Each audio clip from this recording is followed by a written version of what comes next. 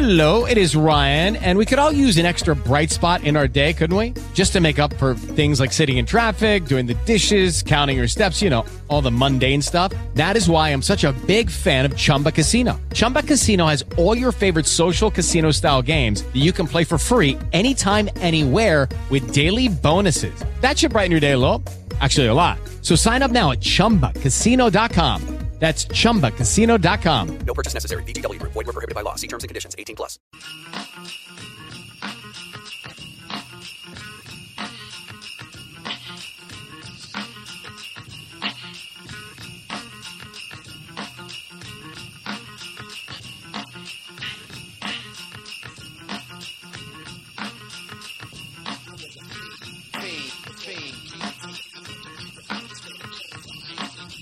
Once again, we are back in a Circle Sports Talk radio show. We coming to you from our private location.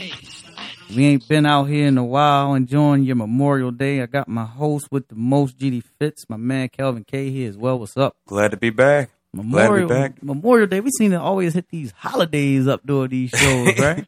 Hey, man, we got to celebrate big. Yeah, always got to celebrate bread. What did you eat today?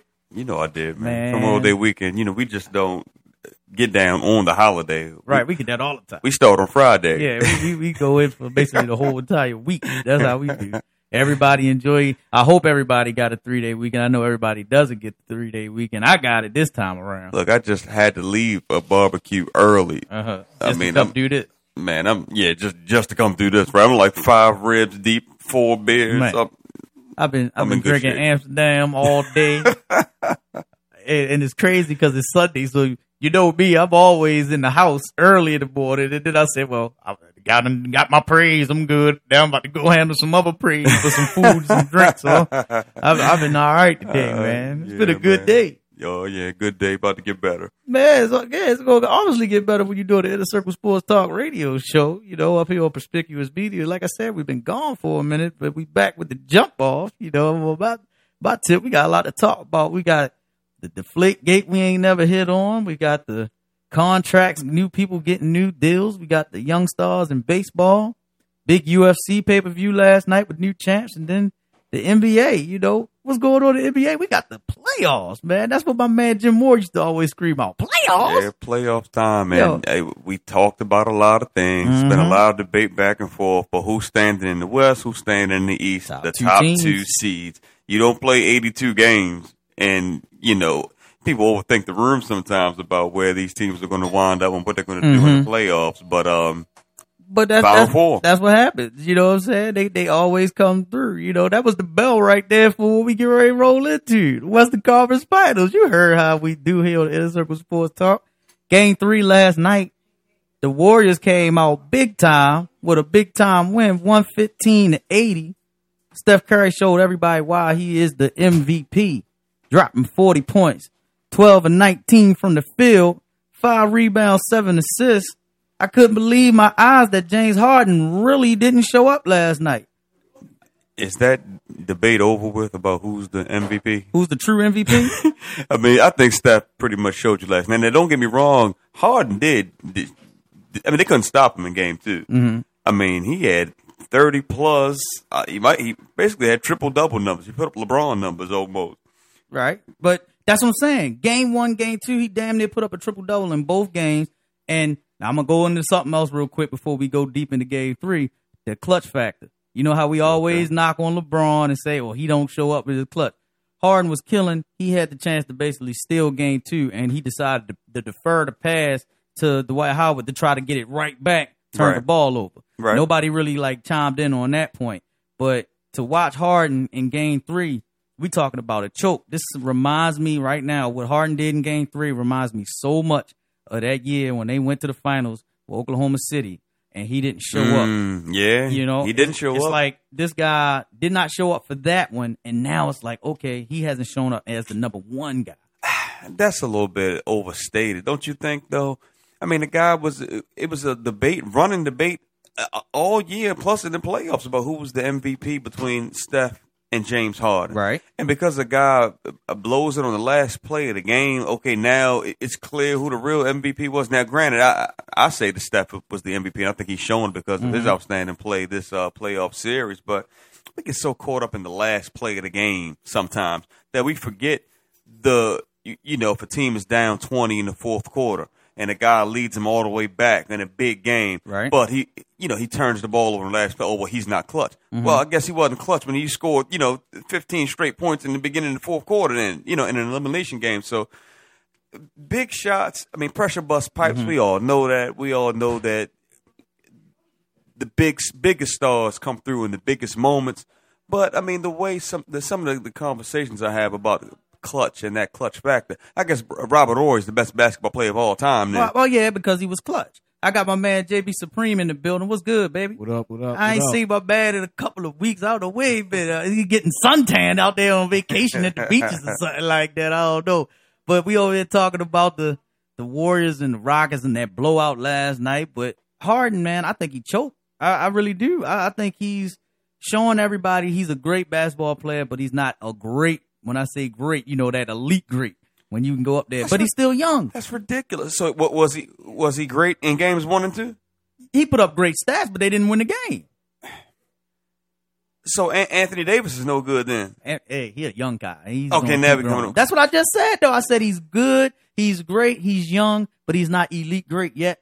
But a lot of people thought this should have been a co-MVP, myself included. I thought it should have been co-MVP, but he's getting outplayed right now. I wouldn't have had a problem with it, but that all depends on how the vote goes. Yeah, you got people that vote. So if the vote falls out that it should have been a co-MVP, yeah, then fine. But when you look at that record and you say Golden State, that's probably 9-10s wide, and then he basically playing with that chip on his shoulder. I watched Steph Curry last night box out Dwight Howard at one point in the game. Wow, and that's why we laugh at this, because I'm like, he's the MVP. But he blocked him out and got a big-time rebound and almost got the and one on the rebound. It was a great play. It was a great play. Play. Not saying that little guys can't do that, but you shouldn't be letting a 6'1" dude, and that's what they got him listed as. You shouldn't let a 6'1" dude and you 6'11" getting muscled under the goal. He probably didn't realize what was happening. He probably thought it was a mosquito on his knee or something. I was just in awe of that game. And like you said, Harden's been basically averaging a triple-double. Last night, he was a shell of himself, 17 points, 3 rebounds, 4 assists. But at the same time, the whole entire team was a shell of themselves. That's exactly what I was about to say. Now, who else came to play last night? No, the only one that showed up a little bit was Dwight. 14 and 14. They his normal numbers. Early in the game, he looked like Dwight from Orlando, rising up, dunking on 3 people, coming straight down the lane. But I don't know what happened after the second quarter. Complete shells of themselves. They got smoked at home, embarrassment, 115-88. That's not good. Game 3 in the Western Conference Finals. No, no. I'm just saying. But are we really surprised at this result? I am. I'm not. I am. I thought they were going to. I thought the Rockets were going to get beat handily. Crazy. I didn't think it was going to be 30 point. Now, Jay, did you really think that Dwight Howard and Harden, 2 of the top dudes in the league, was going to allow Golden State to basically run roughshod on them? Yeah, that was completely surprising. No. I was surprised too. Yeah, I'm shocked. Yeah, I'm totally shocked. Because the number 1 player in the league is Curry. The number 2 player is Harden. They haven't been healthy all year, and then his second best guy comes back, and they've been doing some work in the playoffs. They beat the team you thought, Kelvin, that was going to go, the Clippers. They beat your boys. Yeah, they did. They did. But, we're not talking about the Clippers, though. We're talking about the Golden State Warriors and the MVP of the league and the most wins in the league. And, so frankly, who stopped them all year long? But see, you banking it off of, I don't know if you're banking it off a record or not, because you said the top tier No, I'm just talking about, I just used the stat to support my argument. But forget them stats. No, listen. James Harden hasn't. He's had a great year this year, but it was a reason why he was coming off the bench in OKC behind Russell Westbrook and Kevin Durant. It might have been. It might have been, but at the same time, the boy had, like you said, he had a great season. Yeah, I'm joking, man. And now he had a great watching year. him do what he do, and he's had a great couple of seasons in Houston now.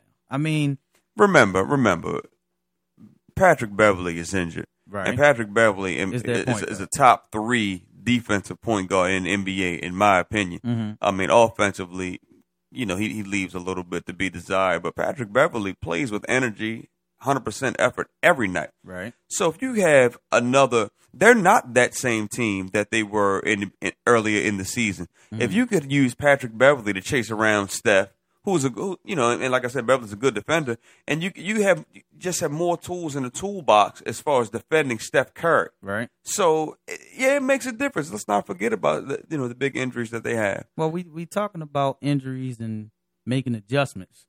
Both coaches made adjustments that you can clearly say here and there, but I did see some big adjustments last night, especially from Steve Kerr, the rookie coach in Golden State. He basically said, Klay Thompson, you getting cooked right now by James Harden. I got to go to another route. Put Draymond Green and Harrison Barnes on him, and you see the results. Yeah, he was having a hard time, and maybe it's just that length and maybe that would have what was needed. But Klay Thompson has been a shell of himself in this series, and then he said, well, let's make a move that can actually help out the team as a whole. And now you see the results. A romp, basically a beatdown. In Game 3. That might have been the biggest adjustment out of any series. I think that's the biggest adjustment. And then Kevin McHale, not saying he's not a good coach. He's done a lot of good work, but he made no adjustments. The thing I did see that Houston was doing in Game 1 and Game 2, they went big, and they were actually beating Golden State because Golden State really doesn't have any answers for a big lineup. And when you have a stretch four like Josh Smith, who's been inconsistent this series, but had been playing very well going into this series. When they went big, Houston actually was doing some big things. Remember, Game 1, they got out to a 16-point lead until Golden State decided to say, let's try to outrun this team. But to basically make no adjustments and say, all right, we're going to stick with what we've been doing, and it basically backfired. You give up 35-point loss at home when you had basically only lost by 4 and by 1, respectively, in the toughest building in the NBA. I don't know what Kevin McHale did last night. It's like he gave away that game. I'm not going to say that. Steph was on fire. Absolutely on fire last night in that game. And sometimes we just jump off the bridge sometimes, man. Now, we praised Kevin McHale when he left James Harden out, right? And the Rockets had a historic comeback in order to beat the Golden State Warriors. And then in the very next game, we're going to kill them. It was all good just a week ago by Jay. Oh, yeah. You know what Jigga said? It was all good just a week ago. Yeah. So that was a week ago. You just said it too about the clip. That was a week ago. He should have made another adjustment. That's why he get paid big bucks. Well, you're right about that. I mean, when you're a coach, but sometimes all the adjustments don't work. Jay, let me ask you this: do you think Houston, if they want to win, should they go through Dwight Howard, or should they just keep it the same and keep going through hard? I think they should keep it the same because Dwight Howard, he's inconsistent in the playoffs, and he's not really a leader to me. Well, he needs to be led. I think so too. I mean, let's look at 09 when they went with Orlando. Mm-hmm. That team, who was the leader for real? That was basically the point guard, the guy that was directing traffic. It was Turkoglu. Yeah. You know what I'm saying? It was Turkoglu. Old Turk was up there running it because remember Jameer was out.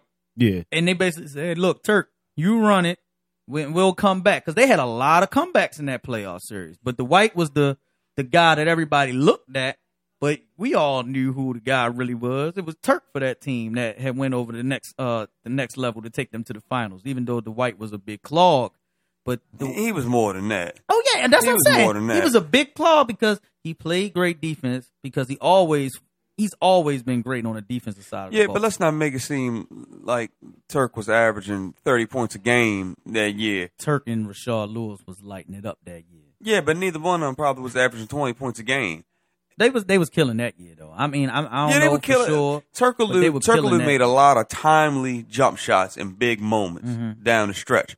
Now, just by virtue of his position, Dwight Howard, you can't get the ball to Dwight Howard on at the elbow and tell him to go to work. You got to get him the ball. Yeah. So it's just. But do you think they should really go through Dwight? Like try to just say, look, let's just dump it in? I mean, we've seen a lot of centers over the eras to get the ball and they dominate. No, because they've been the number 2 seed in the Western Conference doing it this way. Okay. So what are you going to change for? You're not going to get better results than this. You might want to change when you're down 3-0. But okay, in the West Conference. Yeah, but they're down to the best team in basketball. Mm-hmm. So let's not act like they're playing, some bums here. an 8 seed or like a 6 or 7 seed. They're playing the best team in basketball, and they're getting dealt with. So now, because we're losing to the best team in basketball, we're just going to throw away our whole game plan and try something new. It's worked all year. Stick with it. All right, well, staying with best teams. Now, hold on real quick, though. I mean, they are, like you said, they are down 3-0. Right. So you got to do something. Look, yeah, I mean, you got to do something at this point. But I just mean, as far as, when you're getting into this series, you don't want to change up what you're doing based off of who your opponent is, in my opinion. If you've been successful all year long playing this way, because you're playing this opponent, that don't become something that you're not special at. Right. I mean, if you're a special team doing this, and they are a special team, they're a top 4 team in the NBA. That's special. Don't start doing something else. That's overthinking the room. But when you're down 3-0, you got to do a little something. I mean, you're looking at the water boy thinking you might give him a jersey or something. It's 3-1, right? No, it's 3-0. 3-0. You must be looking at the mall game already. You already got the premonition in your phone. It is 3-0. It's 3-0. Now, I'm going to say something about this franchise. We know them back from the mid-90s, Clutch City. They basically showed a little taste of Clutch City last series being down 3-1 when we all thought they were done after they got smoked in L.A. twice to go down to the Clippers. They know how to come back. They know how to fight in elimination games. But I just think Golden State too strong for them, man, this year. Yeah. Golden State strong. But the Clippers were a good team, too, though. But I can see them maybe getting a game, maybe even getting 2 games. Maybe. Just because they did it last series. Right. So that might be enough confidence to say, look, all right, we've been here before. We were just here last series. Let's strap up and let's get it done. It might lead to a victory, but it's not going to lead to a series victory. Well, Kelvin K calling it right here first, and on the show he said this series is basically over. Right. I mean, nobody's ever come back down in the NBA playoffs from a 3-0 deficit, so I don't know if they will come back in this case. But let me ask you this real quick. Real quick. Do you think that if Golden State gets into these NBA finals and they win it, are they considered one of the best NBA teams of all times based off of their 66-16 record on the regular season and them winning with Steph Curry being the MVP? But, I mean, come on, let's be real here. They not beating LeBron. Yeah, also, you basically called it already that LeBron winning the title. Yeah, I mean, he getting another ring this year. Right, we already passed the Hawks. Yeah. We already passed the Hawks. No, we already ain't past them yet. We passed the Hawks. We ain't past them yet. We got to talk about them too. That's a but done deal. Don't sit there. Look, don't sit there and get that boy all the credit. I'm calling down. it how I see it, man. You I mean, front runner come guys. on. I'm stuck on the panel, y'all. Look, Inner Circle Sports Talk. I know y'all out there. I know there's a lot of people out there that's biased. I'm stuck on the panel with nothing but LeBron fans, man. They love LeBron over here. Oh, my. I'm just calling how I see it. That's all I'm calling like I see it. Call it like you see it. Common sense. Like, the boy gonna get another ring. Who's the best player in the NBA? I forgot. Who was it? LeBron. Oh, okay. I know Curry got that MVP award, but we all know who the real MVP. Hold on. How many finals in a row has he gone to? I think he's been 4. This would be 5. If Yeah. This would be 5. Okay, I just want to be clear on a couple things. I'm not knocking that, but that don't mean you're winning. Remember, you're 2-2. You're right. Nobody wins it every year, and that's why. And that's why I said this might be the special year for Golden State. Now, back to my point. But if they win it, are they one of the top 5 or 10 NBA teams of all time? Of course not. Of course not. That's what I'm asking. Of course not. I don't. And see, this conversation comes from Steph's performance this year. Exactly. Okay, and we're gonna get into that. But come on now, the Golden State Warriors this year is one of the best teams of all time. Are you serious? Yeah, they're not even better than the Chris Mullin days. So you think that the 91 Golden State team with Tim Hardaway, and Chris Mullin, and Mitch Richmond is better than this squad? Yes. They might be. God. I think they are. But I do say this, the West back then, compared to the talent back then, it was a lot of Hall of Famers in that West. 3 All-Stars on that team. 3 All-Stars on that team. Yeah. That was tough. I give you that. Don Nelson was the different coach, eras, a Hall of Famer. Different eras. Hall of Fame coach. Coaching matters. I say it every show. Coaching matters. Yeah, coaching matters. Steve Kerr just showed you that yesterday. Yeah, how good. Coaching matters, man. I mean, you got players, but to maximize players and sometimes to bring the players down, bad coaches will bring you down, good coaches will bring you up. I know I'm sitting here milking Steph Curry, but he's been putting on a shoot performance. Not to mention, just yesterday, he broke a an NBA playoff record by hitting the most threes in the playoffs yesterday. Yeah. He broke the great Reggie Miller's record that Reggie set in 2000 when they played the Lakers and lost. You know I had to throw my plug in there about my Lakers. But Steph, is he the best shooter of all times in the NBA?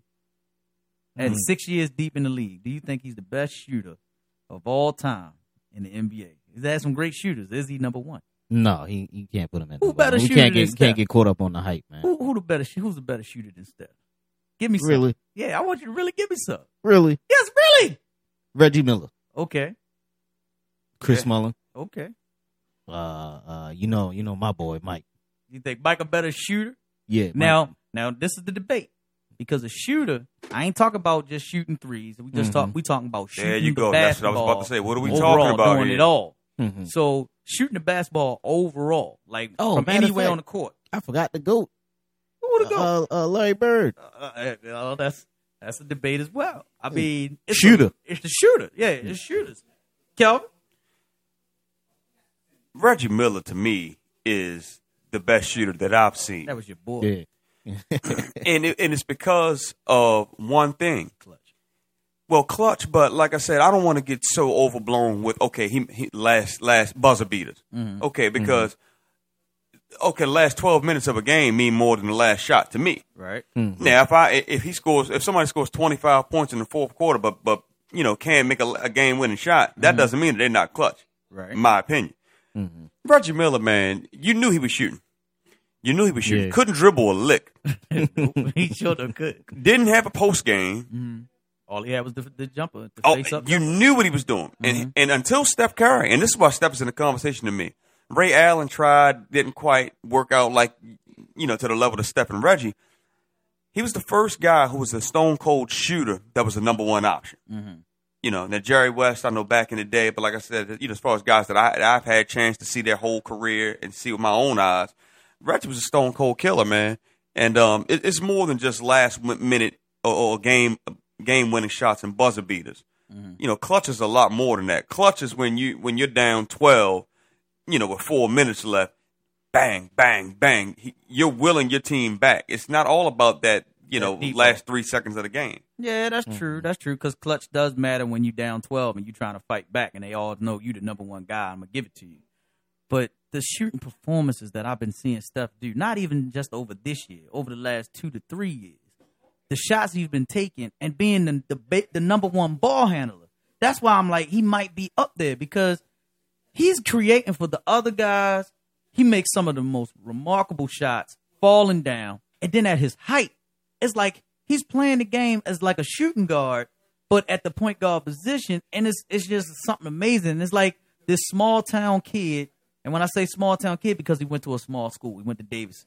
So to see a small town kid like this come in, who had no handles coming into the league, develop the handles. He didn't have handles like that. And to come in the league and develop the handles and then say, my shot's going to still be there. I mean, he hitting a lot of crazy shots all over the place. And then he has the clutch factor as well. That's why I'm like, he might be one of the top 5, if not the best of all time, shooting the ball. Well, if you're talking about talent, then yeah. But here's the best way that I can illustrate it, my opinion on it. If Steph Curry retired after this season, is he the best shooter of all time? No. Okay, case closed now. No. Case closed now. Because if you're going to say if you're going to say right now after 6 years that he's the best shooter of all time, then he can stop playing today and still be considered the best shooter of all time. Let me come back with this question then. So, what's the longevity that you would have to be considered the greatest shooter of all times in the league? I mean, is there a minimum? I'm asking the realistic point. Is there a minimum on who's the greatest shooter? Like, prime example, let's say Brandon Roy would have been the best shooting guard ever because he was putting up great numbers, but he had a degenerative knee. I mean, he really couldn't come through because he had major injuries. Same with Grant Hill. Injuries are part of the game. Let's say quite naturally, he makes enough money in his mind. He wins a championship. He says, you know what? I'm hanging it up. I don't want to play no more. I left at the top of my game like a Jim Brown. In football, Jim Brown retired at the age of 30, 9 years in football. He was the best. Everybody said he was the best, and he left off at the top of his game. And we consider him to this day, if not the best, one of the best top 5 all time. But he still played nearly a decade, though. So you basically giving me a minimum. That's what I'm saying. I think you have to have some. I mean, it's not, you can't put a number on it, but I think it's more of a feel than anything. You can't have a guy to come in one season, average 40 points a game, break the 3-point record, and say, "Hey, man, this guy's the best shooter of all time." He very well may have the talent to be the best shooter of all time. Let's be real. Since he got his injuries together from his ankles, the last 3 years, each year, he's broken the regular season 3-point record each year over the last 3 years. And I don't see no slowing down in this kid. I think this kid's going to keep getting better and better and better as long as they keep the talent that they have out there in Golden State. Now, will they keep him? Doubt it, because a lot of money's going to be out there for these guys. People are not going to want to pay the luxury tax. But if they can keep a solid core around this guy, they already locked up Clay. They're 9 times out of 10 going to lock up Draymond Green. If they can lock up the core to keep around him, he could be the best shooter of all times. Well, I totally agree with that. My thing is just you can't give it to him yet because there have been players who showed great talent, and 6 years isn't a short stint, but it's not 15 like Reggie Miller played or Ray Allen played, and they were stone cold killers for their whole career. Right. I mean, because what are we talking about? We're just talking about. I mean, this is one of those fan conversations, right? Well, who's the best shooter of all time? There's no tangible way to really determine who's the best shooter of all time unless you want to get 2 guys in the gym and have them take the same shots or something like that. You know what I'm saying? So the only thing that you can really base it off of is their performances in big games, right? Range, free throw shooting, ability to make different kinds of shots. That's why I said, well, are we just talking 3-point shooting or are we talking all around shooting? All around shooting. Because if we talking about all around shooting, Larry Bird got to be, if not number 1, number 2. Right. Let's be honest. Because Larry Bird has the ability to do everything that these guys can do, plus turnarounds. Boom. Fadeaways, pump fakes, different rules then. So you got guys beating you up a little bit. He's still knocking them down. So Larry Bird got to be in any greatest shooter conversation. Let's just be honest. I'm going to be real. You know who's best? Earl Manigault. The GOAT. You know what I'm saying? I was watching that documentary the other day. Man, that boy could shoot from anywhere. Then he could go and snatch quarters off the top of the backboard. But you know what, though? That's a great example. And you know why? Because if you talk to people who saw him play, they'll say, this guy was the best basketball player that I've ever seen. He should have been in the league. Probably remember Michael Ray Richardson? Yeah, Michael Ray Richardson. Yep, same thing. And look, not to get too off topic here, I always bring up Bernard King. Bernard King was he was a beast. You talk about a score machine, unstoppable. Bernard King. Injuries took him down. Yeah, so, that's true. But just because he was a remember beast, when he dropped a double nickel twice, back-to-back 50 and 50 back-to-back games? Now, just because you have great success in a short period of time, does that mean that you should be considered as one of the all-time greats with people who have done it on for a consistent basis, for a number of years? Yeah, that's kind of true, kind of ring bells. Let me go into something real quick. I got to come here, NBA draft lottery, before I go to the Eastern Conference of the NBA, because I know my man JB is kind of proud over there. He got some hometown, some family in the Eastern Conference Finals in the NBA right now. But the NBA draft lottery just happened over this past week. A lot of teams looking to have some great fortunes come up. The Minnesota Timberwolves, who just basically received the Rookie of the Year for free last year, and Andrew Wiggins getting rid of Kevin Love. They also land a pot of gold by getting the number 1 pick in this NBA draft. But you're right about that. The biggest thing that I'm loving right now is the fact that my Los Angeles Lakers, everybody on Perspicuous Media and Inner Circle Sports Talk know that GD Fitz is a Lakers fan. We jumped the New York Knicks and got the number 2 pick in this draft. The 2 prominent dudes in this draft, Karl Anthony Towns, Jahlil Okafor. The question I have for you guys, who's going number 1? Is it going to be the big man out of Duke, or is it going to be the big man out of Kentucky? It's funny that you bring up the Lakers. I was just reading an article. It was talking about free agents don't want to go to L.A. because of Kobe, right? Yeah. Look. Yeah. So many people say this. I don't really care about that because I'm looking at the future. Kobe gone after this year. Yeah. And then when you get a pick like the 2nd pick in the draft, with this talent that's coming. Then not to mention you got young Julius Randle and Jordan Clarkson, I think, which was a big-time steal over this rookie class that came in this year. You have your core pieces. We just finished talking about core, right, with Golden State. the Lakers are starting to build a core that can go for the future. See, I don't never look at my team as saying, oh, I'm a Kobe guy. I'm looking at it as my Lakers. They getting ready to rebuild, and that's what's going to happen. So what do you think, Kelvin? Who do you think should be number one, Okafor or Towns? They better get Towns. You say get Towns. They better get Towns. Why?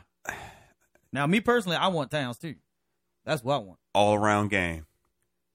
Well, what's Towns running, like 7 feet, 240? He's 6'10". He's not 6'10". He's bigger than 6'10". He's 6'10", man. I'm telling you, he's 6'10", 260 pounds. He's a big boy. Let's just leave it at that. He's a big boy. And Okafor is 6'11", basically 7 feet, because he's like 6'11 and a half, 275. So I just think that, and I know the Knicks. Phil came out and basically said that he was getting ready to go ahead and trade that 4th pick. But I'm going to come right back in on this topic as soon as we go out and take a quick commercial break. Don't y'all go away. Inner Circle Sports Talk radio show is in full effect.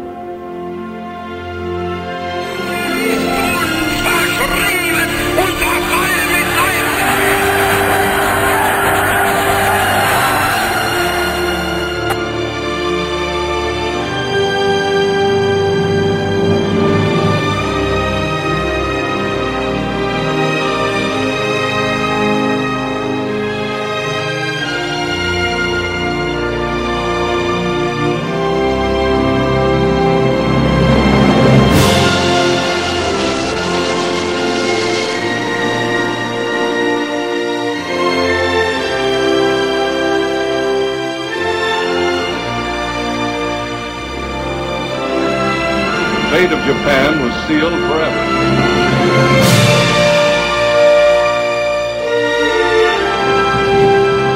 I have a dream that one day this nation will rise up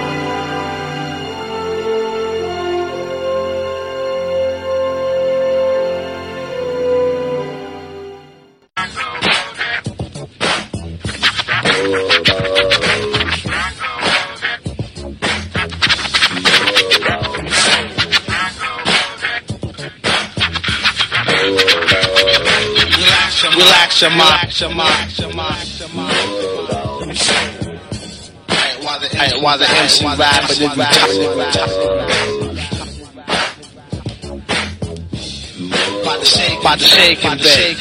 we back at it.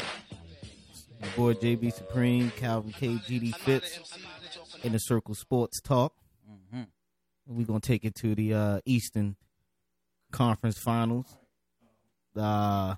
GD want me to shoot my cousin out, but like I said, he on the losing side. Kent Bazemore. I gotta give Big Mike and Kent Bazemore some love. What's your man? What's his nickname, yo? What's his nickname? I don't know. You give him a nickname. They call him. You know what his nickname is? Called Mr. Hustle, because I seen this kid hustle hard. He's playing hard, and he came right out and said, "We the better team." But you just said he on the losing side. You don't give your family no love, man. Hey, if he was with the Cavs, and I would give him love. Man. He on the wrong side. Water thicker than blood, I guess. Hey, look. Going into game 3, Cleveland's up 2-0. They basically took complete control of this series by basically taking home court advantage over the Hawks over this past week. Who do you think has the advantage going in with all of these injuries? That's the only thing about it. I'm just looking at so many injuries with both teams right now. But get your brooms out. You calling the Burns out, and I'm kind of leaning towards out. it because the only guy that matters that is not injured is LeBron James, and he's setting the tone. He's setting a straight tone, man. Yeah, because you don't have to. It's almost like LeBron. You're not worrying about him, how he's going to fit in with Kyrie, how Kyrie and LeBron are going to share the ball, and you're not worried about whether it's Love happy, is he getting enough touches, this, that, and the third. All you worried about is LeBron running the show. Everybody else going to buy in because J.R. Smith, Shumpert. Yeah, I mean, these guys are good players, but they're borderline starters, 6-man kind of guys. So it's just pretty much LeBron. I mean, when I was watching the game the other day, right, they started blowing the Hawks out, and who they had on the floor was LeBron, Shumpert, Timothy Mozgov. You had Thompson, Dellavedova. Dellavedova's starting tonight. Well, he ain't got no choice. You see what I'm saying? Yeah. You see what I'm saying? He's starting tonight.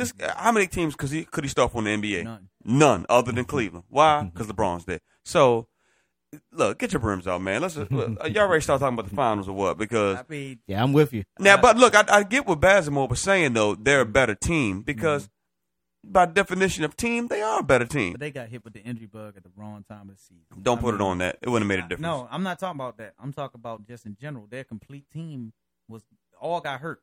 I'm talking about before the even regular season ended. Cephalosha got in trouble in New York, broke his leg.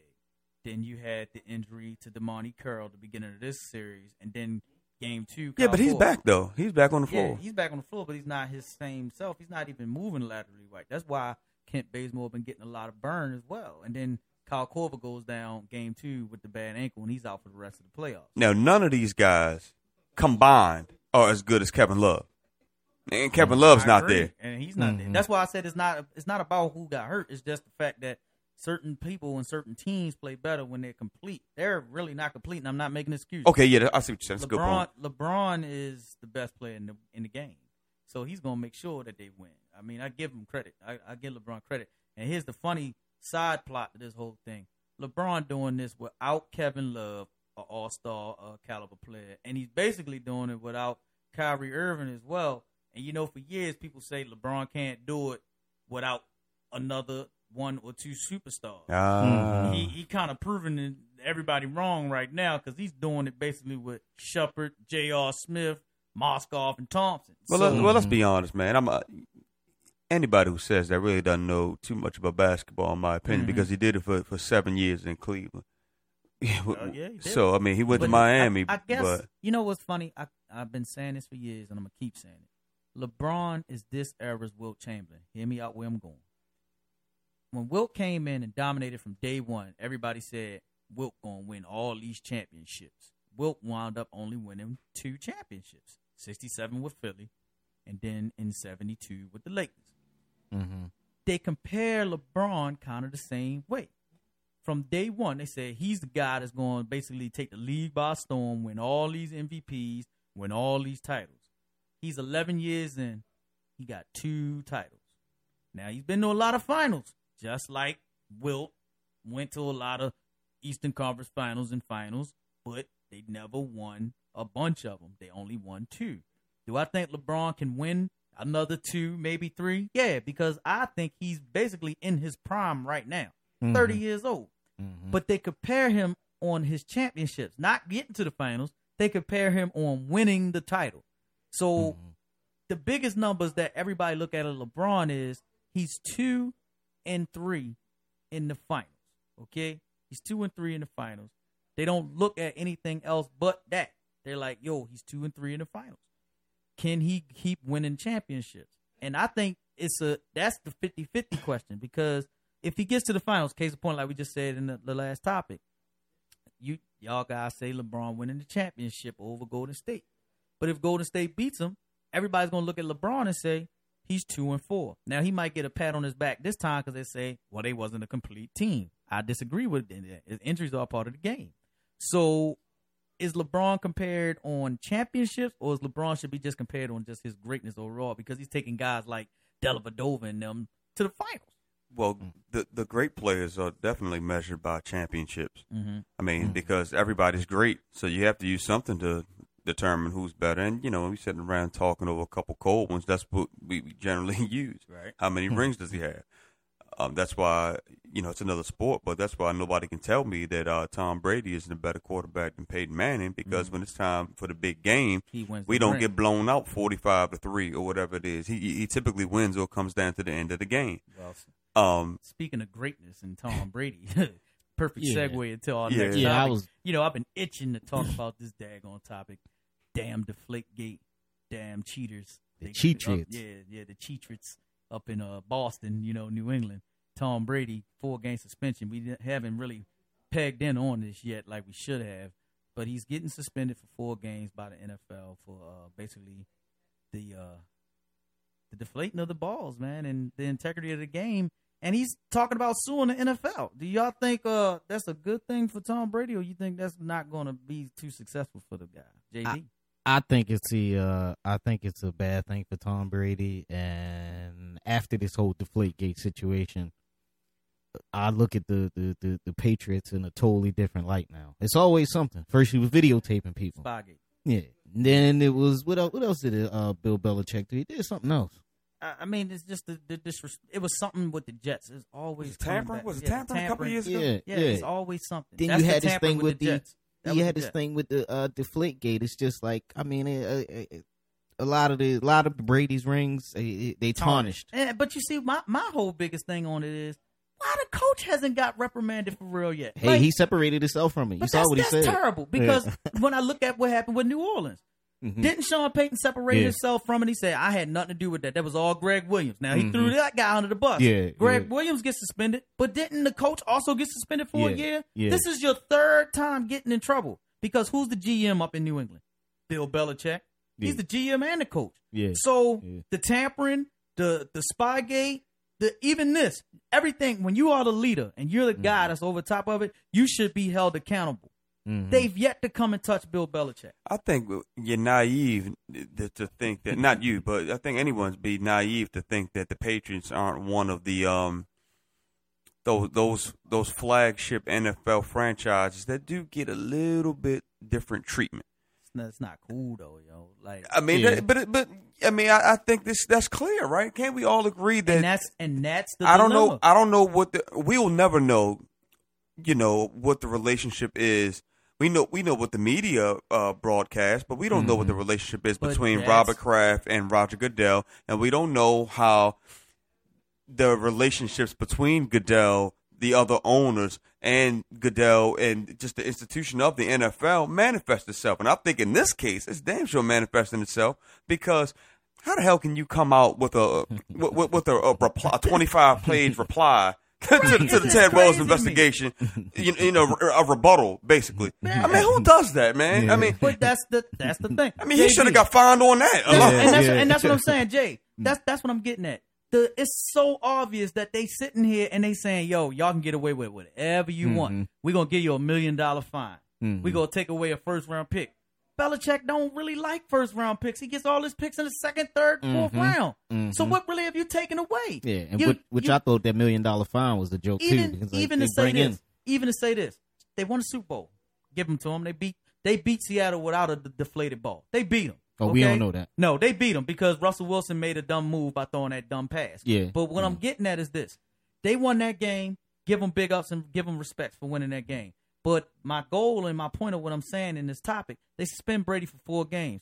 Didn't they start out this year 2-2, and everybody thought they were done? And would they finish 12-4, 1st place in the AFC, home field throughout, got all the way to the Super Bowl. So what you recommend? Suspending Brady for a season? Me personally, I thought he was only going to get 2, and with his appeal, he's probably only going to wind up with 2.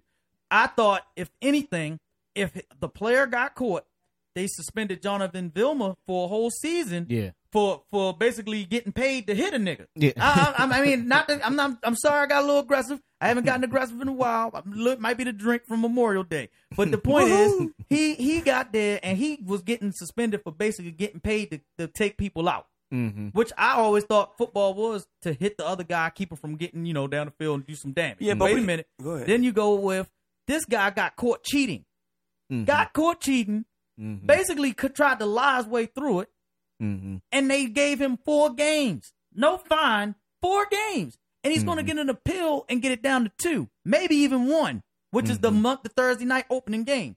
That's not fair. And that's why a lot of players and a lot of team owners and coaches are pissed off of what's going on. The one thing I give him credit for, Robert Kraft accepted the $1 million fine and the draft picks to get taken away. But Tom Brady, if he gets anything less than 4 games, that's a crying shame for what they do. When you do that things to Ray Rice, when you did that to AP, and then you turned around and you do the same thing to Jonathan Vilma, when you're football related with Vilma. It's not football related with Ray Rice. That's off the field. It's football related with Vilma. You've suspended Vilma and basically ended his career with that. You give this guy, the golden boy, the slap on the hand. I don't agree with it. Look, I agree with you on the point of it's not going down the way that it would go down if we were talking about the Jacksonville Jaguars here. Right. But at the same time, I think we all can agree that there are levels of cheating. Okay? You can't suspend Tom Brady for, adjusting the air pressure or seeing to it that the air pressure was taken out of some footballs. How can you compare that with Adrian Peterson, who beat his child and had blood streaming down his leg? That's why I said you can't compare the two. That's why I said it's football related. And I know that's not cheating. That's not cheating, but I just mean the discipline of it. They're not the same. What I want to know is why the NFL allowed the rule to be changed in the first place. Because the rule of what? When when it changed the rule, hitting low. No, when they changed the rule years ago, when Peyton Manning and Tom Brady were advocating that each team have their own sets of balls. Why did that rule get changed? What do you think teams were going to do? They were going to the quarterbacks were going to have their I mean that's kind of like what are we changing the rule for anyway? Okay, if all the footballs are going to be the same pressure. Let the NFL supply the balls. These are the balls we're going to play with. When they start to allow teams to use their own sets of balls, what the hell did they think was going to happen? I mean, why even institute a rule like that? Why would Peyton Manning and Tom Brady, want a rule change like that so they can have their own kind of football? Take a little air out, put a little air in, scuff it up a little bit, put some pine tar on it. I don't know. I hate that all of the rules that we usually see have always been beneficial towards the quarterback over the last couple of years. Let's look back in 2001 with the bumping of the receiver. Oh, yeah. Remember when Peyton was complaining about that? And with the Patriots, it's like, they always bumping and holding our receivers. And then they changed that rule and basically throw the 5 yards where you can get that advancement. Then the tuck rule. Yeah. That rule. Now you got the rule that just got changed this year from what the Bush League played with the Ravens when they lining up with the 4 offensive linemen in there. And then they changed that rule where you can't do that now. Why everything always happens after the fact? I just don't understand. With the Patriots, it's always like that, and I feel the same way with this suspension. I really do. Well, one more thing on this for me. If you really look at the Patriots over the years, have these things contributed that much to them winning? That's the only question. Is Bill Belichick the best coach of all time? Because of cheating, or because over the generation, however you want to rank him, is he a fraud? So, because that's basically what's at the core of this conversation. Is Bill Belichick a fraud? Well, is Tom Brady a fraud? Do you think Bill Belichick is a fraud? No, I think he's the smartest man in the room. Yeah, I think his football IQ is very high, but I mean, you still can't overlook the cheating. And that's my thing. When you go out and you get caught with the Spygate, now this is the only bad thing for the NFL. When you get caught with the Spygate, it didn't come out the day after the Super Bowl. It didn't come out until years after the Super Bowl because it came out the year that they went 18-1. That's 6 years after you won the Super Bowl, the first time. So when all this comes out after you've already won 3 Super Bowls in a 4-year span, and now you're on your verge of getting a perfect season, that's when it comes out. Why did it take so long if you really caught him cheating? But you just said it, though, and this is why I give Belichick credit. Well, they always catching the Patriots after the fact. That's because he's always the smartest guy in the room. The dumbest guy in the room gets caught and penalized every time, every play. Michael Orr gets caught false starting every play. Right. You know what I'm saying? Belichick, they catch up to him after the fact. because he's smart. He literally pushes the line of what's legal and what's not legal, and it gives the NFL, it puts the ball in their court where they have to really analyze the rule. Okay, these guys are doing this. Is this something that we need to change? It's not necessarily about the Patriots, but it's about Bill Belichick pushing the envelope and really forcing the NFL's hand. Kind of like Allen Iverson back in the day. Is this crossover carrying? Is it legal? Right. You know what I'm saying? He's ahead of the curve. He's ahead of the curve. But I by no means think that he's a fraud. And Brady, because he took a little bit of air out of football doesn't mean that he's not a good quarterback. Right. Quick plug-in on the NBA playoffs, Game 3. LeBron James starting out the first quarter kind of slow, 0 for 9 from the field. Worst shooting quarter of his career. Cleveland Trails in the first quarter, 24-21. So he's 0 for 9 from the field. Oh, boy. Basically playing like crap, and they're only down 3. Damn, that's not good. But you know what though, the last Cavs Hawks game, when they were blowing the Hawks out, LeBron was just coming down, and he's been having a bad 3-point shooting playoffs. He was just coming down, taking practice shots, man. He was just coming down, breaking the offense, just shooting threes like during That's live crazy, game man. action. I hope he don't play around to the point where they even lose one game, because I think they should sweep Atlanta. I mean, be honest. I tried to stand up for you, Kent, but I don't think it's gonna happen. Man, LeBron's gonna come out there tonight, try 60-foot jump shots, that's hook shots for the 3-point line, man. Practice. They don't have anybody that can check them, man. And that's they really don't. I mean, you can't really check them. Nobody can check them per se, but you don't got nobody to hold them. Yeah, they don't have like a Draymond or like a Kawhi Leonard or like somebody of that ilk. Right. Yeah, Leonard manhandled LeBron. Who? Who the boy Kawhi? was that? Yeah. Kawhi's a danger. He's going to be a dangerous piece for a couple of years to come. Staying with the NFL. Big time contracts getting ready to come up for a lot of quarterbacks that's coming in to their second contract. Andrew Luck, RG3, Russell Wilson. But the first quarterback out of those guys in that 2012 draft class, Ryan Tannehill, got his deal done over this past week. Signed a 6-year, $95 million with $45 million guaranteed. John, is this the right move for the Dolphins? I mean, in all honesty, it's the only move you can make because, whatever quarterback you got out whatever there. quarterback you're going to get. True. It's kind of like the Dolphins, the handcuff. But do you think he deserved all that money? Tannehill's solid. He put up decent numbers. That's what I was about to say. You know what's funny? He putting up better numbers than what Drew Brees was putting up in San Diego over this time of their careers. It's a different game. That's why. And it's a different because it's a passing league, right? But I don't think Tannehill deserved that money. And with all that being said, with him getting basically $45 million guaranteed, 6 years, $95, what do you think Russell Wilson and Andrew Luck is going to get? Oh, they're going to break the bank. They're going to get paid. Yeah. Like big time paid. Look at it this way. I always say that the quarterback position is the most important position in all of sports. They put in rules to protect the quarterback. Since Tannehill's been there, haven't the Dolphins been on an upward trend? Yeah, they have been winning. Okay, so not sign him and get who? This is going to have the Dolphins on an upward trend. Right. Look at the Ravens. They had the best defense on the planet for a long time, but Kyle Bowler was the quarterback. Say what you want about Joe Flacco, but they've been in the playoffs ever since. Right. Yeah. You gotta pay him. When you get a guy that can have your team on pace to win playoff games, you gotta pay him. You know who I thought was the funniest pay of all times, and I'm not even going to go to your guy, JB. I'm gonna leave him out of it today. Who? Cutler, man. I'm gonna leave him out of it. I'm gonna talk about Ryan Fitzpatrick. When Buffalo paid Ryan Fitzpatrick all of that money, and it was kind of like this Tannehill deal. When they threw all that money at him and he never won more than 8 games, I said, yo, you can make a lot of money throwing a football if you got a little bit of accuracy and got a little bit of guts to stay in that pocket and throw that ball. But you know it's ironic though. Tannehill got all that money and he just said he don't feel he's a franchise quarterback. And I saw that too, man. That's nuts to me. Yeah, that's nuts to me. Now, what do you think?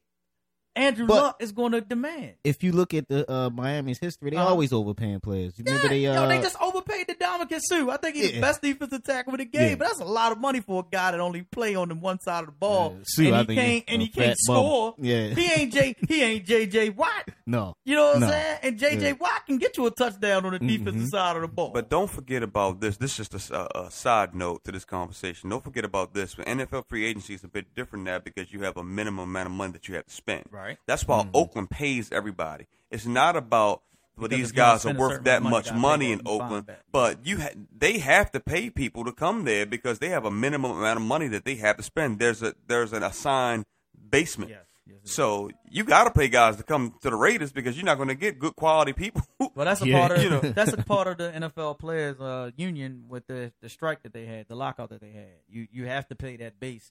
And it's good for the players because they all wind up getting paid from somebody, even if you know you ain't really trying to play football anymore. Because I think guys like, not to knock Justin Tuck, but Justin Tuck went to Oakland for the money.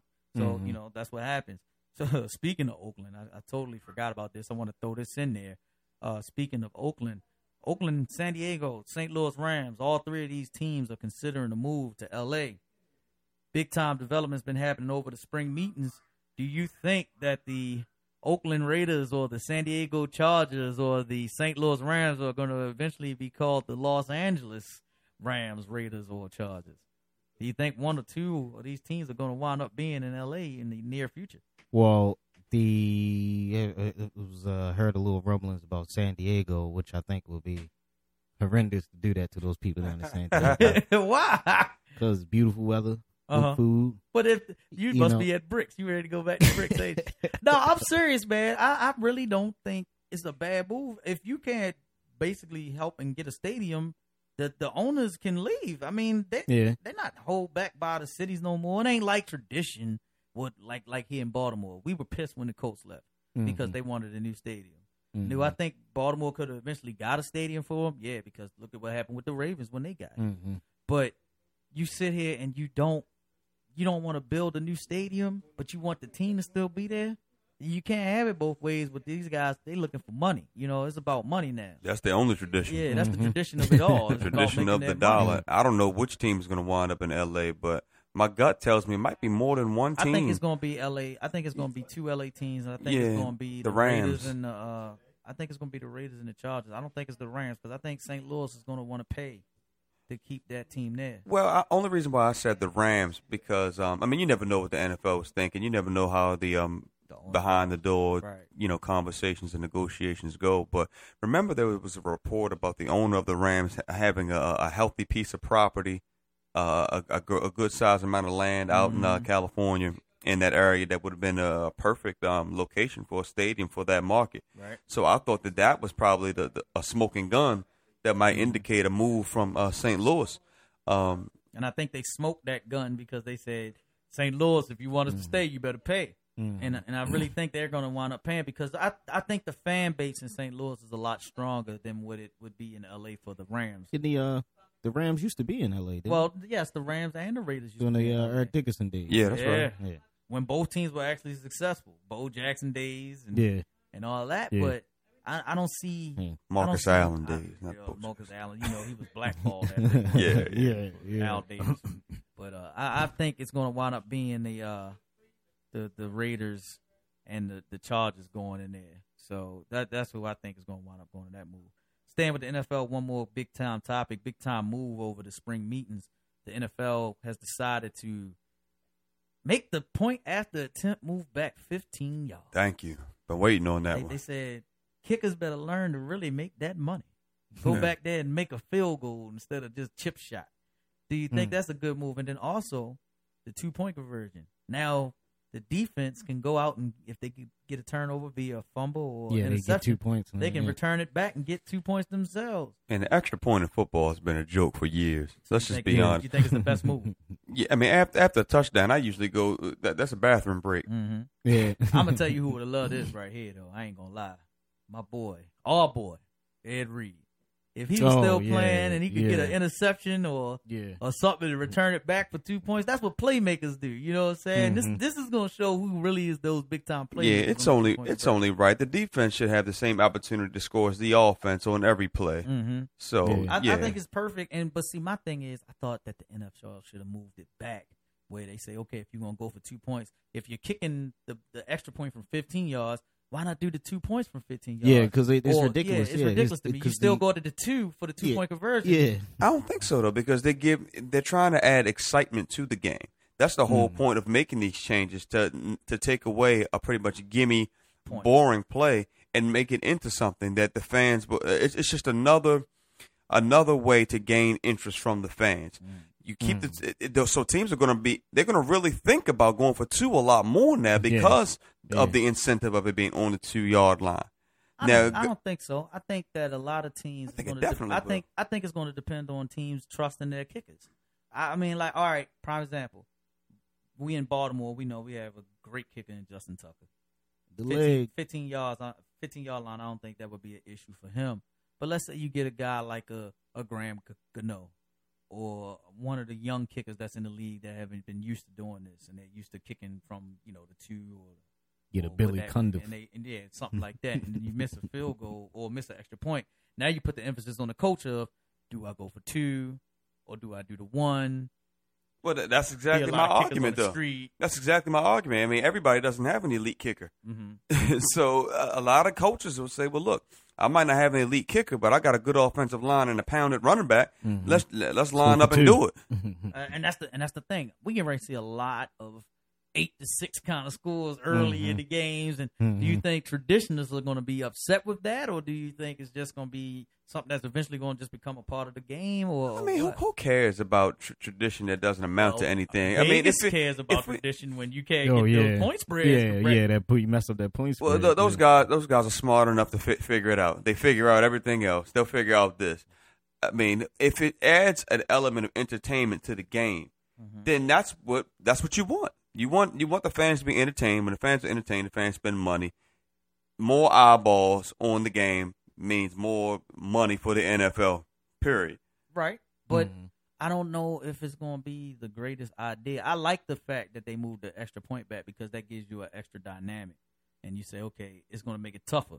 But the 2-point conversion, in my personal opinion, I thought it should have moved that back to either the 5 or the 10-yard line, because now you put that emphasis saying, if I have a bad kicker, he's got to make this point because I know that my team might not be able, like Jacksonville. We always talk about Jacksonville and in a bad eye sometimes. We can say, hey, look, I don't think that you guys can come out here and go and make a successful, 2-point conversion from 10 yards out, because college football is not from the 2. College football's 2-point conversion is from the 5. So why not move it back that way? Because this isn't college football. The defenders, the defenders. If that doesn't make sense to me, because people will just kick every time. Nobody's going for 2 from the 10-yard line. That's the whole. That's why I think it'll work out good, because you're really forcing the coaches to make a decision. Okay, man, I'm so close right now. I'm at the 2-yard line, or I can pretty much take a gimme field goal. But man, a 2-yard line, I got a stud running back. It's really a decision to be made. But we'll see how it plays out, man. I think it can only be beneficial to the league. I don't think it can hurt it, unless we're talking about hurting Vegas somehow with these point spreads, like you said. I definitely think it's going to be okay for the league, because they get what they want. They getting that extra point is going to add some excitement, because, like you said, there's not a lot of elite kickers in the league. There's some good kickers, then there's some not so good kickers, and then a few elite kickers. So it's going to give that extra dynamic where a lot of teams are going to have to make a decision and say, hey, look, I don't know. This guy missed a regular field goal from right there. I don't know if he can make an extra point right there. And depending on how this thing plays out, there may be value placed back on the running back position, because there may be value placed on guys like Brandon Jacobs, even an over-the-hill Brandon Jacobs. You don't think over-the-hill Brandon Jacobs can get from the 2-yard line to score? Oh no! You know what I'm saying? You wind up seeing Vince Wilfork in the backfield trying to get 2-point conversions, man. Who's gonna stop him? Yeah. And you know what I'm saying? Like, dude, just run straight. So it might not go that far, but there might be an added value placed on power backs as a result of this. Yeah, you gotta look at it. The NFL, they change up so much, because those big physical fullbacks like a Vontae Leach, those guys aren't in the league no more. And it's like, okay, now you add this in. Does this add that? That's what now I'm to saying. the roster and say, I need to have that Vontae Leach type guy. Yeah. Because, like, all right, and I hate to keep comparing them to him, but I look at a team like Baltimore who's already hitting that curve of saying we have to balance it out. They let go Vontae Leach, and they brought in a guy like Juszczyk. Why? Because he can catch out the backfield. Now, let's look at the dynamic of the two-point conversion. We still have a very good running game. You want to go for 2 points even though you got a good kicker because maybe you're down by one, and you say you need to get up. You got that flank back coming out that can catch the ball, as well as your other 2 or 3 receivers on the field. And not to mention you have a solid run game and a quarterback who's very instinctive when it comes to saying just play football. When you go and you say, hey, look, you got to think this, think that, do this, that's when the quarterback's not successful. But when it's like, yo, just go do you. Just play. He'd be like, oh, I got the wide open lane. I'm going to run it in. It's going to take Bill Belichick to be the one. It's going to take him to be the one to line up with like Vince Will, he's gone now, so not Vince. Yeah. But to line up with a Vontae Leach type of guy in the backfield, have like a Tavon Austin and fullbacks, and say sprint to the goalpost. Let Brady hit him. You know what I'm saying? Somebody's going to come up with a way to be a little inventive about this 2-point conversion thing, and it might create a couple jobs for a couple guys. I think it's definitely going to create some jobs for some people because what you doing in the end, you trying to make, like you said, excitement. And then the only way you can create excitement if you get a guy like, it's funny, I'm going to go back to an old school name, Lavernius Coles. Because this kind of plays that he used to always do when he was up with the Jets. Lavernius Coles used to always be the guy that always come with that quirky play somewhere, catch the ball, and then do something quirky and score. Same thing with like a young guy, Tavon Austin, or somebody like that. So it's like, wow, you got these young guys who trying to stay in a job. Tebow, for an example. What was his forte in college? Jump pass. 2-point conversion is perfect for a guy like Tebow because you don't know if he's going to run it with the big power fullback type style that he is, throw it, or do something creative like a jump pass. I mean, you just don't know. Yeah, sign Tebow to the minimum. Let Tebow wind up with Philly and let him in a big game, nationally televised game, score a 2-point conversion to win the game, and then hit the nail down. Don't let him do it 2 times. Now it's gonna. You see what I'm saying? It creates excitement, and then it creates a job. And I really see it being, and I mean, especially when you only have 16 games. I think it's going to take the right coach to make something out of it. Just like once upon a time, special teams wasn't looked at in the same light as looked at now. Now you have special team coaches. Right. You know what I mean? That actually can get head coach positions from that special team coach spot. So we'll see how it plays out. That's the whole thing. You know, you never know if it's going to turn out to be successful until you see it. But we get ready to go out and go on a quick commercial break in the Circle Sports Talk Radio.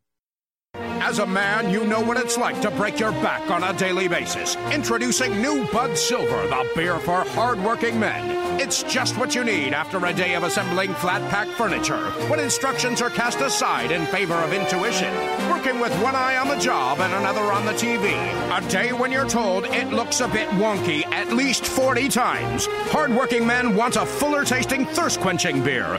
New Bud Silver, one cold can of You Bet I Earned It. Welcome back to the Inner Circle. Kelvin K here with JB. My man, GD Fitz. We all in the building, man. Getting back into it. Where we going? We usually do our UFC boxing segment around this time, and UFC had a big pay-per-view last night. We had a co-main event, Chris Weidman versus Victor Belfort, and then we had Daniel Cormier going up against Anthony Johnson for the light heavyweight title. My man JB, you know, he our UFC guy. Chris Weidman, he knocked out Victor Belfort last night in the first round at 253. That was surprising. Why? Because Vitor Belfort has a pretty good chin, and like I said before, like I was talking to you, I really don't believe Weidman is a true champion. I don't either. I never liked him either. I don't think so either, but he's got 3 title defenses. Yeah. And I know the way that he got his first one was over the great Anderson Silva.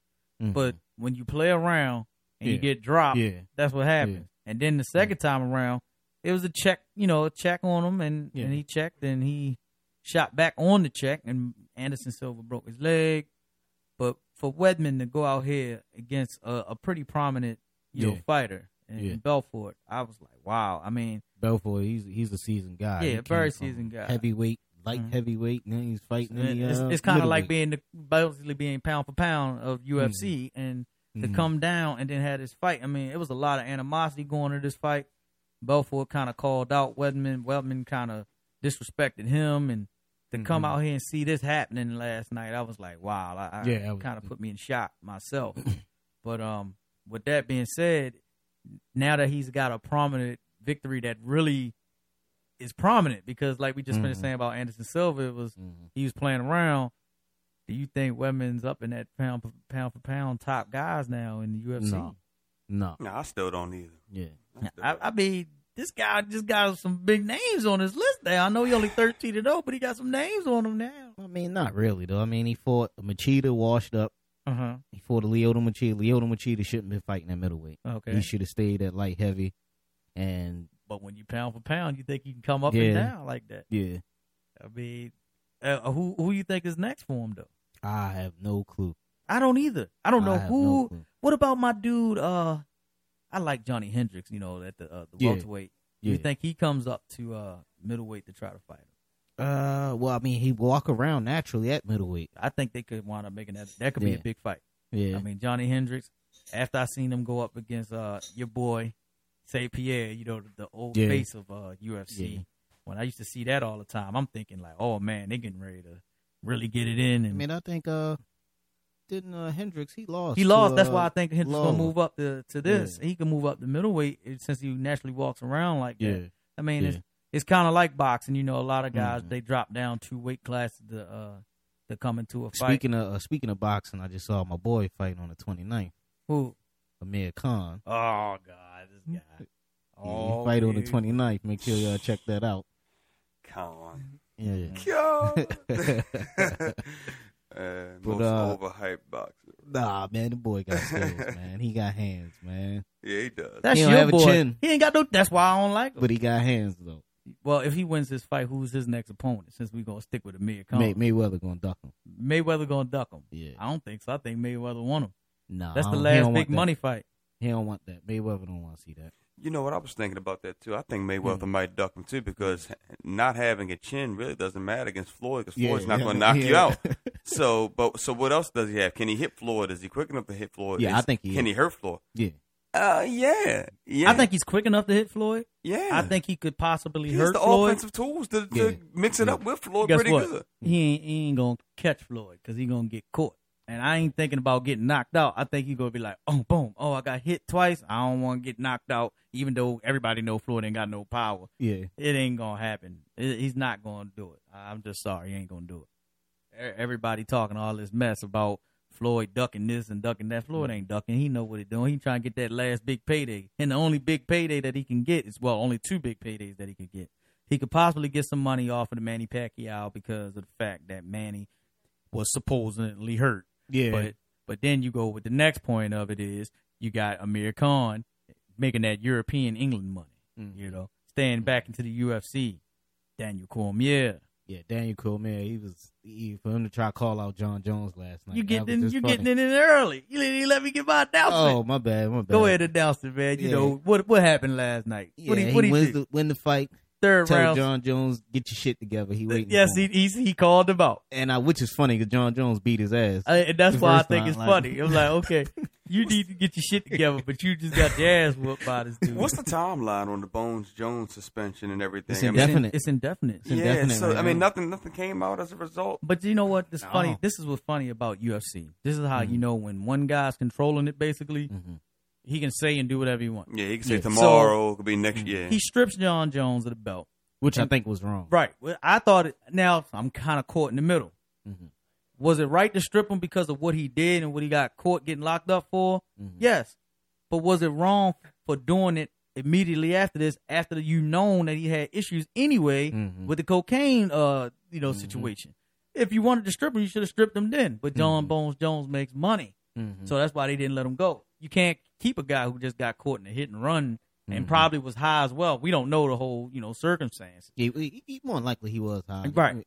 crash the car, run back to the car. Run back to the car. I think he was high also when he was on Twitter, because you see what he said on Twitter. He got on there and said, "I had to go back to get my lunch money." I think he was out of it. But at the same time, you strip him, and then you come out before this pay-per-view and say, "I think John Bones Jones is going to come back soon to fight." So basically, you set it up that way. Yeah. This is what I'm talking about. You know what I'm saying? Like you know what's going on because you control all interest. Why? Because who's getting the pay-per-views rolling? Dana White. Well, boxing and MMA, they're all about star creation, right? I mean, that's how you create big fights. Big fights is how you create big money.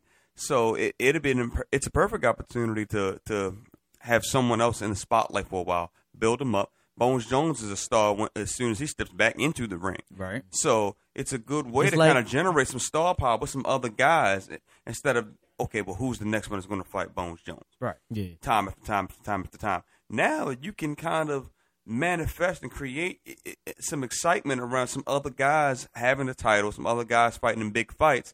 So by the time that he does come back, like I said, he's a star whenever he steps back into the ring.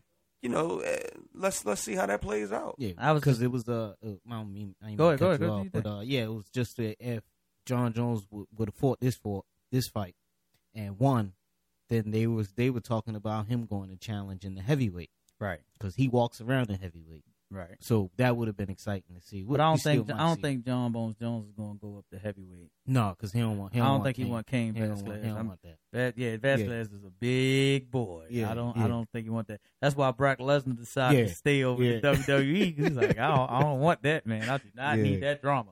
Yeah, not in my life. Cain Velasquez beat him in the retirement. He said, nope. He said, nope, I'm good. Right? He said, I'm good. I don't want nothing like that. Right about that. Here's a quick question with UFC and boxing, kind of related. Do you think that UFC is basically catching up to what boxing was and is? No, because MMA doesn't have the long history that boxing has. Boxing been around since 1900s. Right. You know, I mean, UFC further down the line, maybe. 1800s. Yeah, boxing's been around for a while. Yeah, boxing has that history. But what I'm getting at is because it's about, like we just finished saying, it's about money. Mm-hmm. Do you think UFC is starting to really get their mark and make their dent in what's going on? And do you think it's going to affect the way that we view like boxers? Like a lot of kickboxing and people who are in that sport is basically saying, you know what? We can make more money now as MMA fighters than we have to worry about being NBA fighters. Mm-hmm. So, but how much money? And you got to forgive me because I'm not too privy on how these guys are getting paid, other than like the top guys, Silva and Bones Jones. But I mean, these guys aren't really breaking the bank like that. I mean, is it really? No. I think MMA has its own distinct niche. Cut out, just like boxing has its niche cut out. I don't think that they're really taking too many people away from boxing. Boxing was doing a good job, alienating people on their own, with bad decisions and, $100 pay-per-views. Quick plug in real quick with the NBA playoffs. Cleveland leading 2-0. Game 3. Atlanta leads at halftime 49-48. Big development going on right now. All-star center for the Atlanta Hawks, Al Horford, has been ejected for the rest of this game for a flagrant 2 on Matthew Dellavedova. More signs that Atlanta is frustrated and it could possibly be on the meltdown begins. Yeah, there it is, man. I think it begins. Yeah, meltdown. Like I was saying earlier in this whole segment, LeBron James, 20 minutes on the court, 3 for 16, 10 points, 8 rebounds, 5 assists. They're losing by 1 point, and he's having a terrible game, and he's almost putting up a triple-double. Can you say they're getting ready to go to the NBA Finals? Get the broom out. Get the broom out. Would you say, Kelvin K? Get the broom out. Get the broom out, I think it's coming. And the dustpan. Now, back into the UFC, then the fighters are not making that money like expected, unless you are the big-time names. But that's just like boxing. Yeah. I mean, you don't see a guy like Santa Cruz getting paid big-time money. Even though we as boxing fans know who Santa Cruz is, he ain't making a rack of dollars. He's not putting up pay-per-view buys and things like that nature.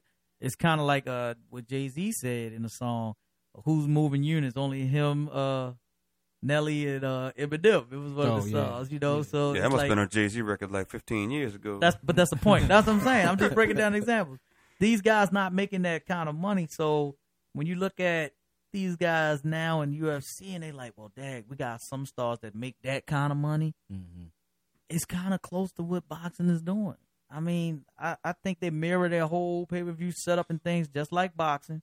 When you have that main event or those co-main events and you say, yo, let's drag it out. They'll have like 8 undercard fights. Mm-hmm.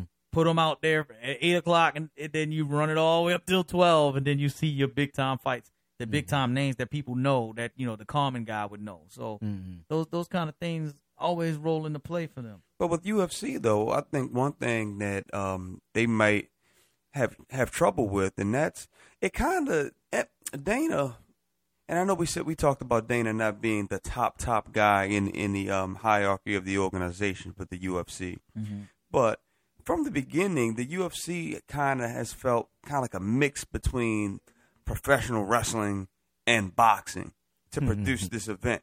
I mean, you got some guys that are characters. I mean, you've actually had, you know, WWF guys come to, like we talked about Brock Lesnar, actually come over. It always seemed to me like a mix. Didn't another one just come over too? Well, CM Punk. Yeah, CM Punk, right. Phil Brooks, I'm sorry. I can't call Phil him. Brooks.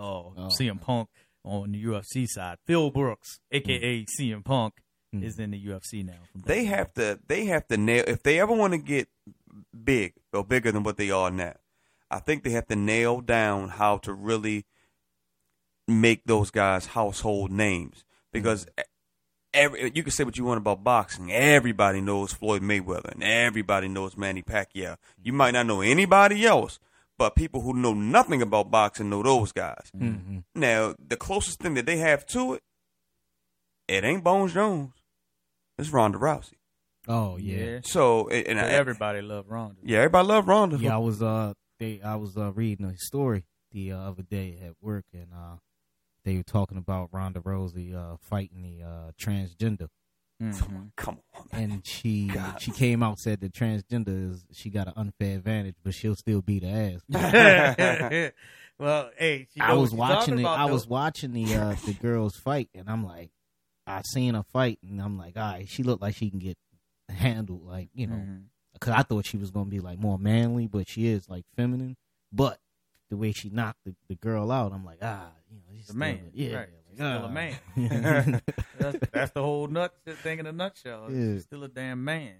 Speaking of boxing, real quick, not to stay away from that, not to really avoid it, because we do throw it all out here on the Inner Circle Sports Talk radio show. We had a super middleweight title defense last night for the IBF 168-pound belt. 2 Olympic guys, Anthony DeGale and Andre Dirrell, went to a war. 2 Olympic champions. They went at it. I thought my man Andre Dirrell was going to handle some business. If you don't know who Andre Dirrell is, he was the up-and-coming young fighter that was in the Super 6 along with one of the great super middleweights, Andre Ward. He was in the Super 6 boxing tournament a few years ago. He was beating Arthur Abraham, another prominent super middleweight champion. Arthur Abraham knocked him out while he was on the knees, and he wasn't even knocked down. He had slipped. The ref went to pause it. Arthur Abraham was frustrated because he was getting beat, hit him, basically concussed him, and he hasn't been the same fighter since. He's kind of came on a comeback trail. He went to this fight for a vacant title, showed up with a dud, gave up. He got knocked down twice in this fight. He got basically outboxed, outclassed. Anthony DeGale, you're another European fighter. Me personally, I'm loving boxing. I love all kind of fights in boxing, but I was so pissed that American fighters are not really stepping up to the goal like these, European fighters are, and it's starting to really show an effect, and that's why I think the boxing is actually dwindling here in the States compared to what it is over across seas. And it's frustrating. What reason you think it's dwindling again? I think it's dwindling because the fighters here in America are just not the same. It's like they're not built the same. I don't know. I don't know why. I just don't know. Like, it's a couple things, in my opinion. Give them to me. First of all, money. Well, I like to dig a little deeper. When you got arguably, I'll put it to you this way: if Michael Jordan came out today and says, you know what, I have a disease that's really going to take a hold of me over the next 5 to 10 years of my life. And the next time you saw Michael Jordan, he couldn't speak, and he had the shakes. How many people are going to let their son play basketball? You see what I'm saying? When Muhammad, I think we're seeing the trickle down from Muhammad Ali in the 80s and how he became one of the most vocal sportsmen of all time to someone who really doesn't speak or even have too many public appearances anymore. You're seeing a trickle down effect to that. And that kind of opened the door to a lot of concussion issues that boxing had. Also, the youth programs. I mean, they're youth programs for every sport. Soccer, baseball, basketball, soccer. You know, it might be one for kickball. I don't know. But in boxing, I know that there are some Baltimore boxing gyms that provide activities for youth, but I don't know how organized the youth leagues are. I know they're Golden Gloves and things of that nature, but I'm talking about, you know, I know in the South, I mean, these kids are playing football at 4 or 5 years old. Right. You know what I'm saying? So, and the SEC is the dominant conference in college football by far. So it starts at the roots.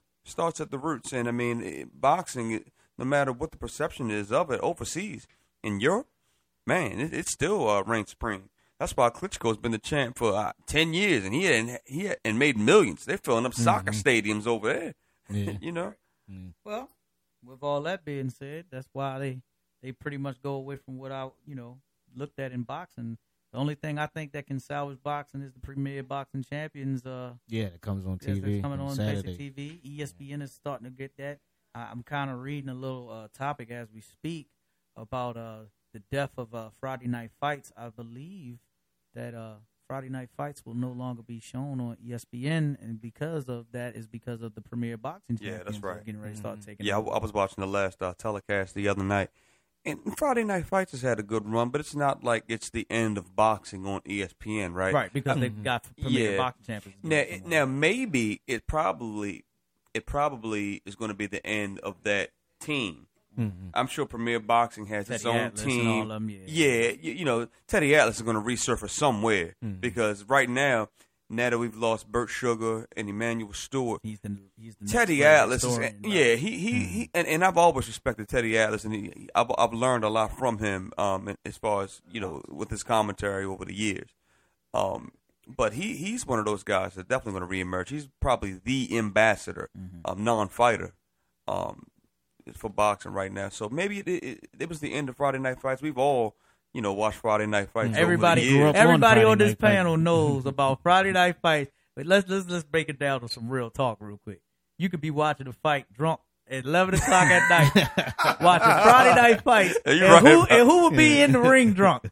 Your boy, Emmanuel Burton Augustus, man. Everybody used to die laughing watching Friday Night Fights, yo. That's what I remember about Friday Night Fights, with the big ESPN2 circle on it. You like, wow, watching Friday Night Fights, man. That used to be the truth. And y'all laughing, but you know I'm telling the truth. I'm telling the truth, man. And if you never caught that, then you know you ain't channel surfing at least. Because I used to watch Friday Night Fights, man. Look, I'm dying laughing right now because that's exactly how I started watching the last episode of Friday Night. Right.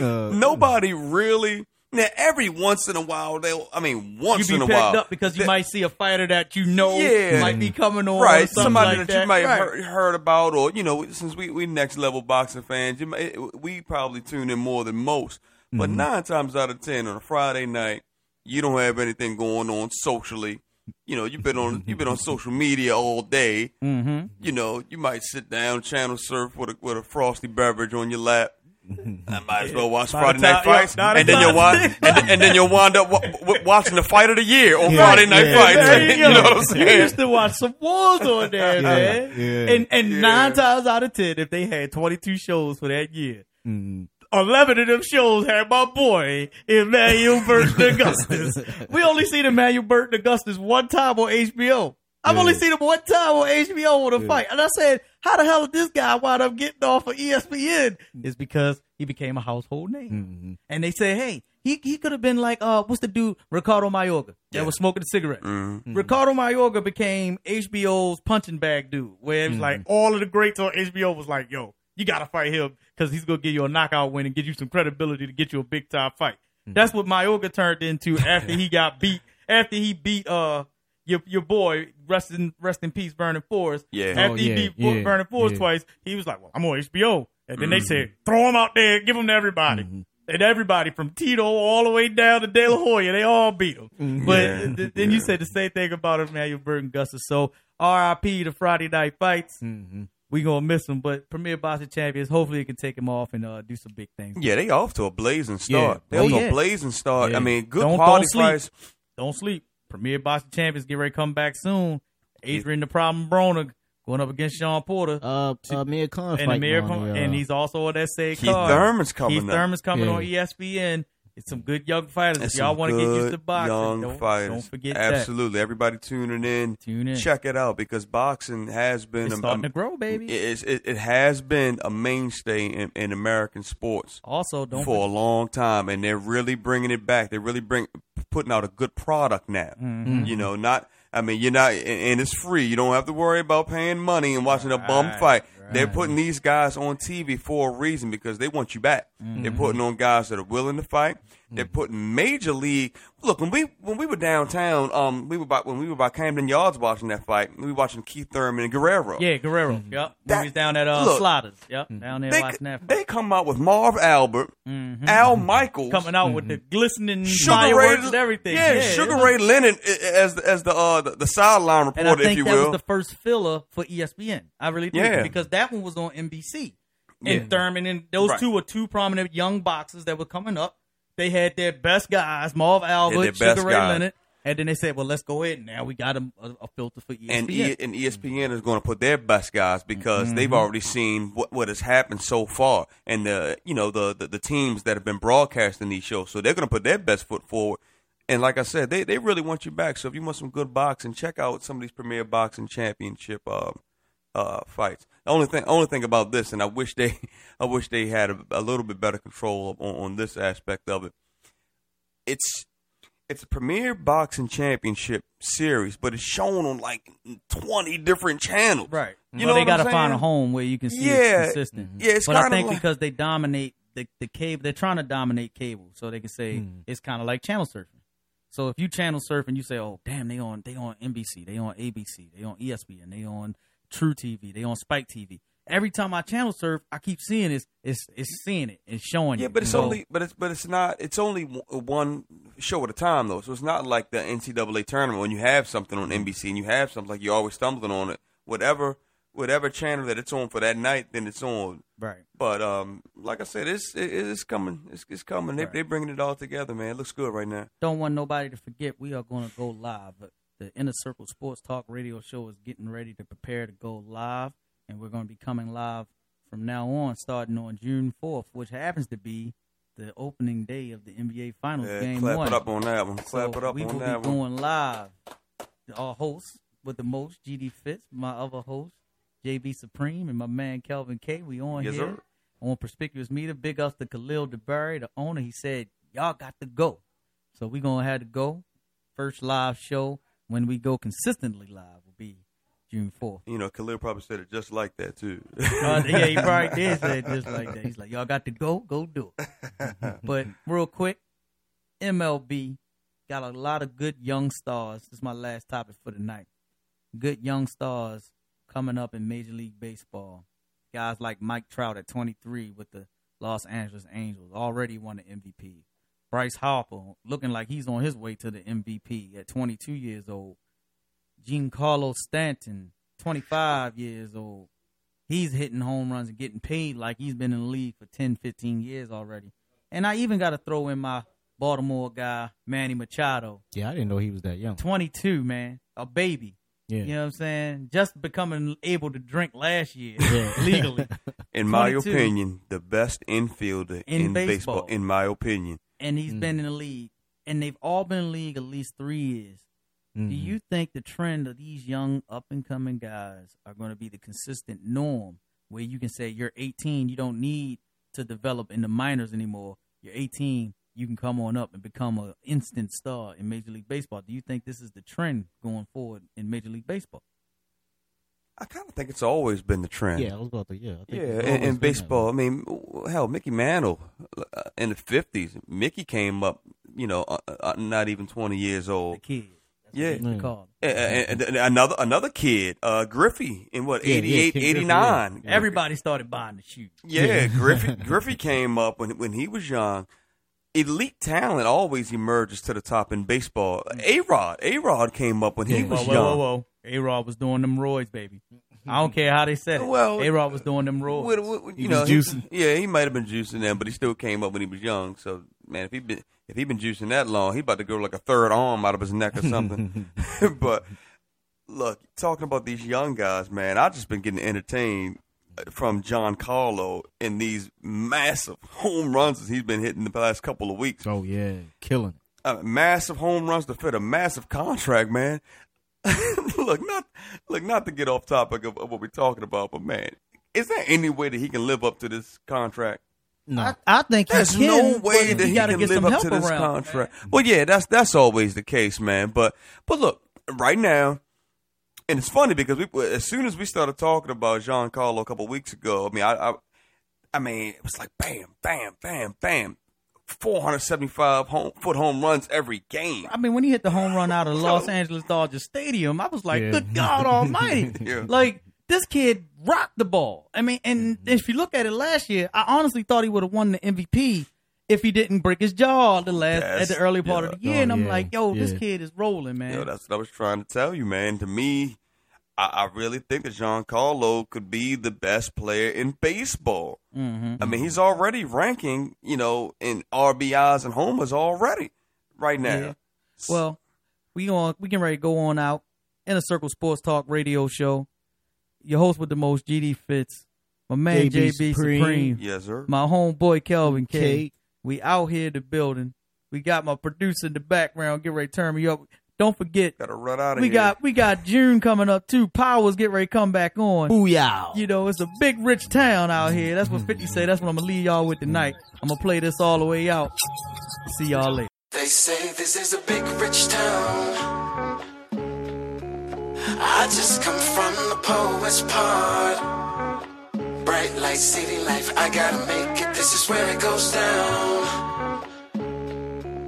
I just happen to come up hard.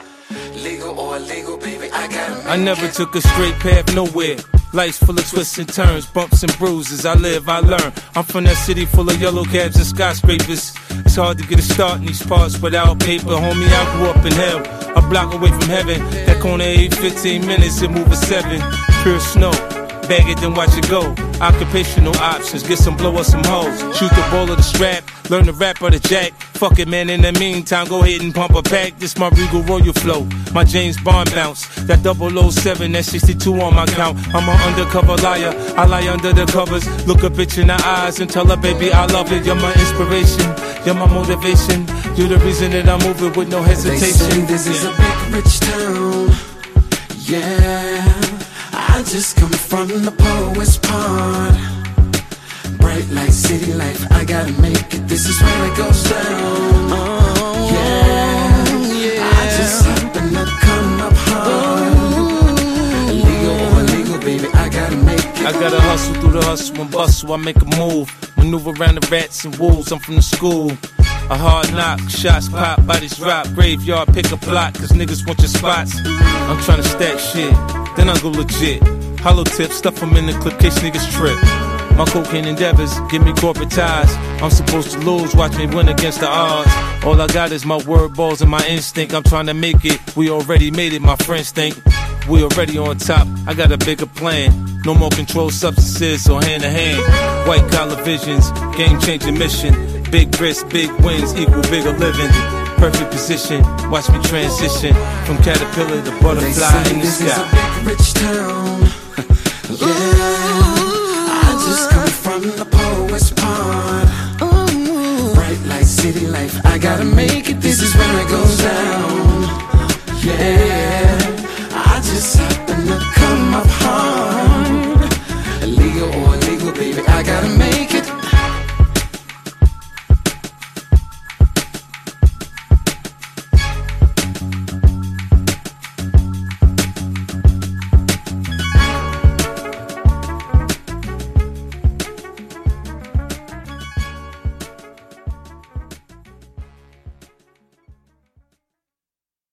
Step into the world of power, loyalty, and luck. I'm gonna make him an offer he can't refuse. With family, cannolis, and spins mean everything. Now, you wanna get mixed up in the family business. Introducing The Godfather at ChumbaCasino.com. Test your luck in the shadowy world of The Godfather slot. Someday, I will call upon you to do a service for me. Play The Godfather, now at ChumbaCasino.com. Welcome to the family. VGW Group. No purchase necessary. Void where prohibited by law. See terms and conditions. 18+.